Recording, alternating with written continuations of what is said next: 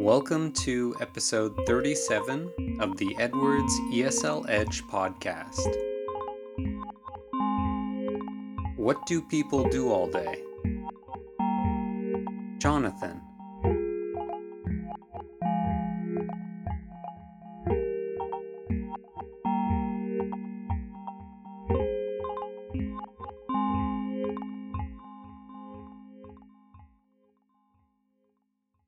Well, hello, listeners. We are excited to welcome you back to the podcast for another edition of the What Do People Do All Day series. We hope you enjoyed last week's episode, in which we examined the demographics commonly found in developed nations. And we also talked about what it means to have an aging population. Now, it's been a little while since we've offered a new voice on the podcast. I'm sure that listeners are getting tired of hearing me go on and on about different topics. And today we are happy to report that we are continuing our particular focus on hearing from friends living abroad as they share some of their thoughts and experiences related to life in a foreign land. As you may remember, we heard from Jenny in the Philippines back in episode 29, and we are just moments away from hearing Jonathan relay some of his own insights and memories. Now, John and I actually both lived in South Korea at the same time, so we share some memories from our early days spent clumsily making our way around the country. Well, we really have a lot to get to in this episode, so we're going to dive right into that interview with John, and as always, we encourage you to stick around for the vocab review, where we'll go over some of the more interesting expressions that came up during our conversation. So let's get right to the interview, shall we?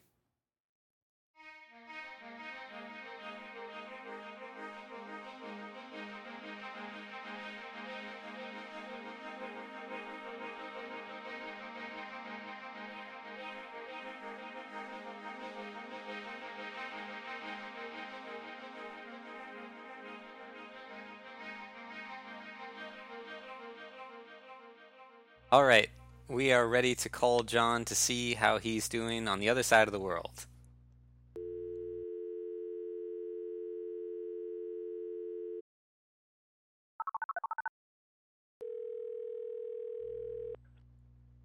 Hello, Hello, Jonathan. that's me. This is Edward calling from the Edwards ESL Edge podcast. Yeah, I recognized you from your voice. I was wondering if we could ask you a few questions about your experiences living abroad. Absolutely. Great, thank you very much. So you're living in South Korea. How many years has that been going on for you? I've almost lost count. I tend to tell people that it's a total of 6 years, but it may be more than that now. The reason it's hard to count is in between years teaching and working here, I've sort of gone home or gone traveling. But I think I'm up to about 6 or 7. And after so many years, does Korea still feel like a foreign place? Yes and no. I guess it feels like my second home in a lot of ways, and I guess compared to every other country besides Canada, it doesn't feel like a foreign country anymore. But still, certain experiences make me realize they do things differently here. That leads into my next question. Do you feel like you're still discovering new things the country has to offer? Yes, absolutely. One of the main things that keeps me here is the food. Korea has a very rich food culture, and I remember back when you and I were both here at the same time, Edward, as you used to do, I have always tried to find new things, new foods to try, from different places, and so on. And a couple times, even just in the past couple months, I've found some new foods, even after 6 years, that I had never seen or tasted before. Right. Yeah, I think that was something that we both really enjoyed about our time in Korea. Yeah, just discovering those new dishes and challenging ourselves. I think so too. And what's an example of something touristy you still haven't done that most people would probably experience in a 1 week visit to Korea? Oh, that is a good question. I mean, I have that thought regularly. I regularly think to myself, oh, that's one of those things. Oh, okay, I've got one. I've never visited the DMZ. And if you think back to your early days or your first year in the country, what were the main difficulties you encountered? I came here without any foreknowledge of the language or the culture, for that matter. And yeah, the biggest difficulty, I guess, was getting around without any knowledge of Korean, ordering food in a restaurant. Actually, in my first year, I was terrified to go into a restaurant. I don't think I did it until like my last months or so of a year's stay. I didn't go into a restaurant by myself because I was petrified of being stigmatized. So if you didn't really know anything about the country, what attracted you to a place like Korea? Well, I guess that was the attraction. I wanted to go somewhere to challenge my ignorance, I suppose. Go to a place I had no previous plans ever to go to, um, no prior understanding of or experience with. I'd never even had a Korean friend before I came to the country of Korea. So when you visit Canada, does it still Yep. feel like home, or has it taken on a bit of a different role in your mind? Maybe feeling a bit like a foreign place after spending so much time abroad? Yes, Canada does feel like a foreign place, but then again, Canada always felt like a bit of a foreign place to me because Canada to me means not Newfoundland, which is where I'm from. And Toronto, Montreal, Vancouver, I mean, every place that's not Newfoundland always required a plane journey for me to get to, and it still does. So, what reaction do you usually get from Koreans when you tell them that you're Canadian? I guess the immediate reaction is Canada is a good place. That's usually what Koreans say. Then I almost start to explain I'm not really from Canada. I'm from this other place. It's part of Canada now. And So, when you meet Koreans who are planning to visit Canada, what kind of advice do you yes. give them in terms of things to try or things to look out for?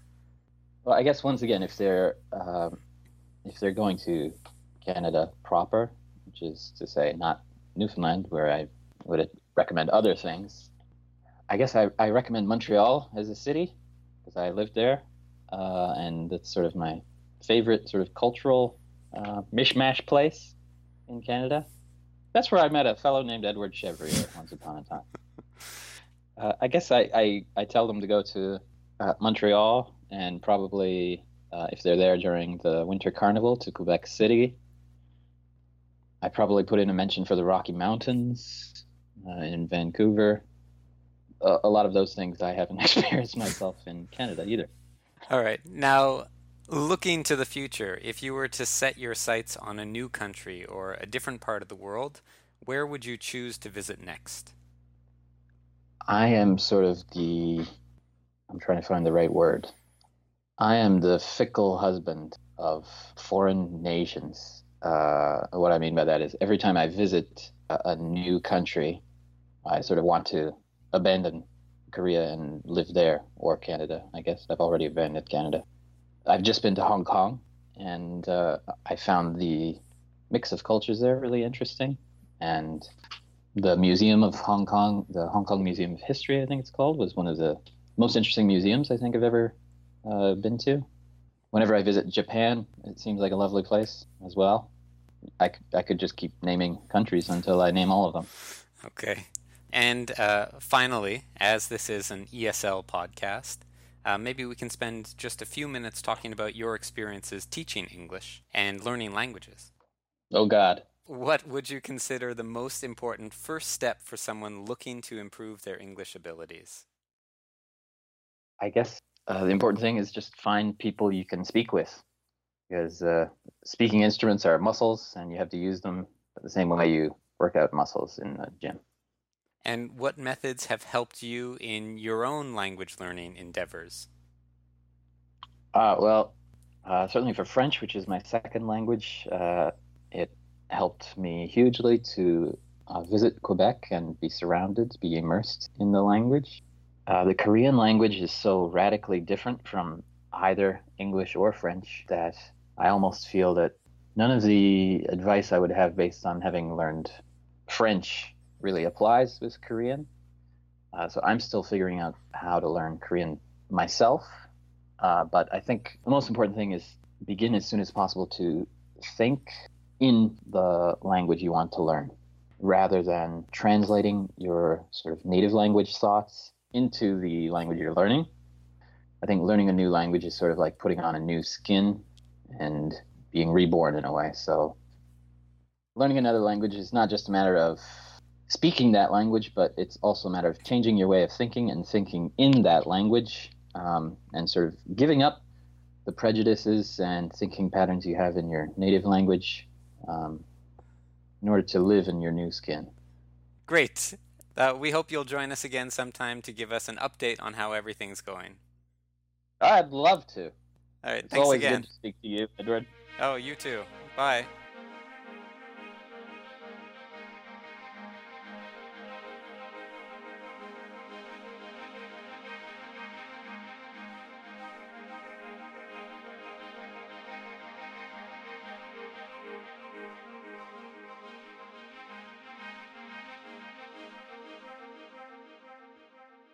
And now for our vocab review. Well, we certainly got to hear a number of interesting ideas and expressions from our guest Jonathan. Let's go over some of the more colorful examples of the vocabulary and phrases he used to describe his experiences living abroad and the insights he shared on language learning. To start things off, when I asked John about his time in Korea, he said, "I've almost lost count." And to lose count of something means you have lost track of the precise number. So you can no longer be completely accurate in your estimation. For John, going back and forth between Canada, Korea, and other destinations has made it difficult to keep track of the exact number of years and months he has spent in one place or another. Speaking of his time in South Korea, and the fact that he has been there for so many years, I asked John for an example of something touristy that he still has yet to experience. The word touristy means that an activity or area is specifically aimed at tourists or travelers.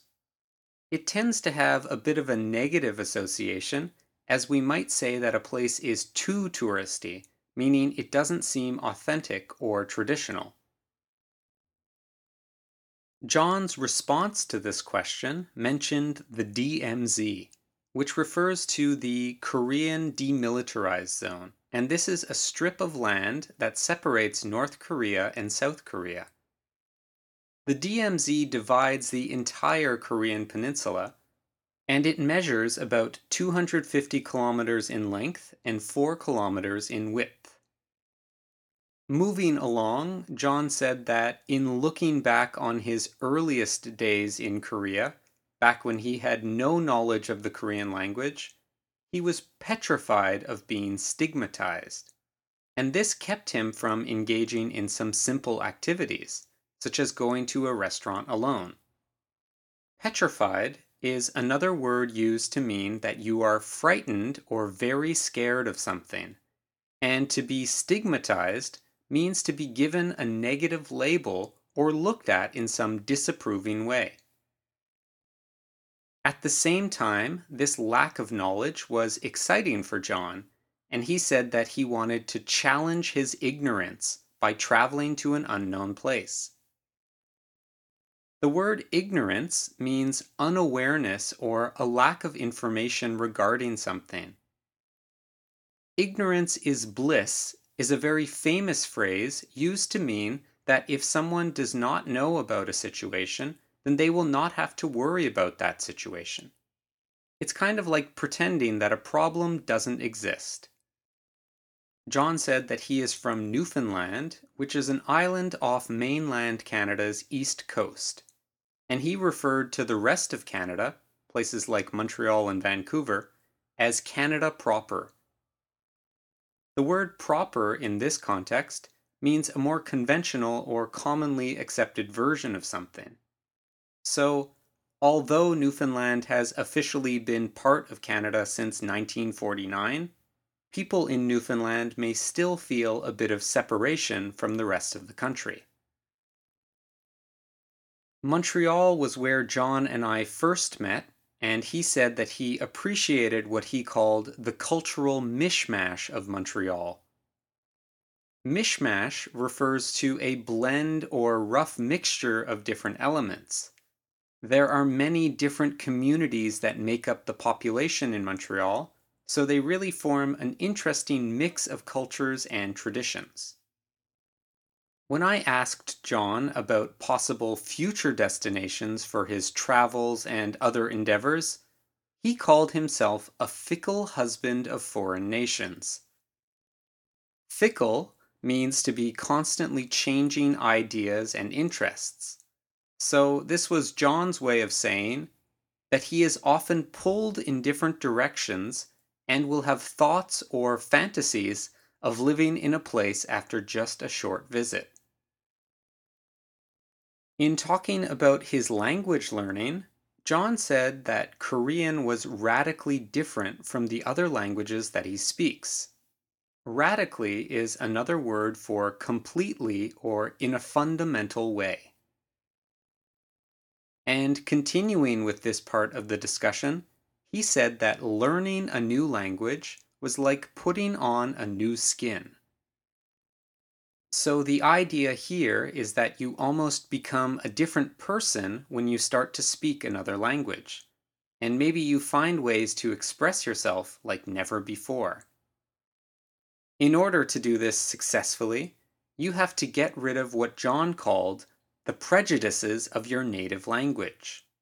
The word prejudice here means a preconception or preconceived opinion on something. So now that we've spent some time getting to know Jonathan, let's have a look at some discussion questions related to everything we just heard. This week's DQs are: do you feel like a different person when you speak another language?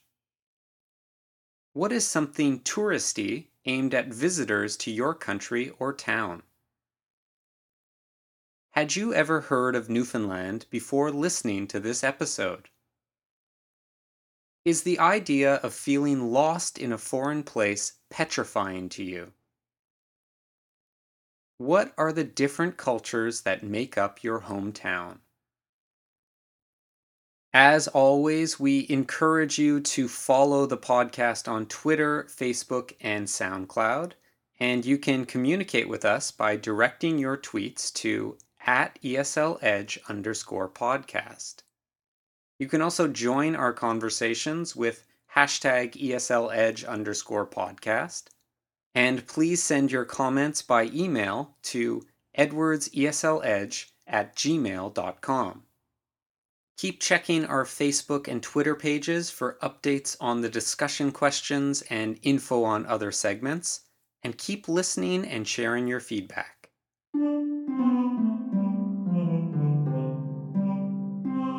That signals the end of our show. I thank you for joining us for our 37th episode, and we will be back with you again shortly. Thanks also to Cornelius Trebalt for his great efforts and patience. Tune in next week for another edition of the Edwards ESL Edge podcast.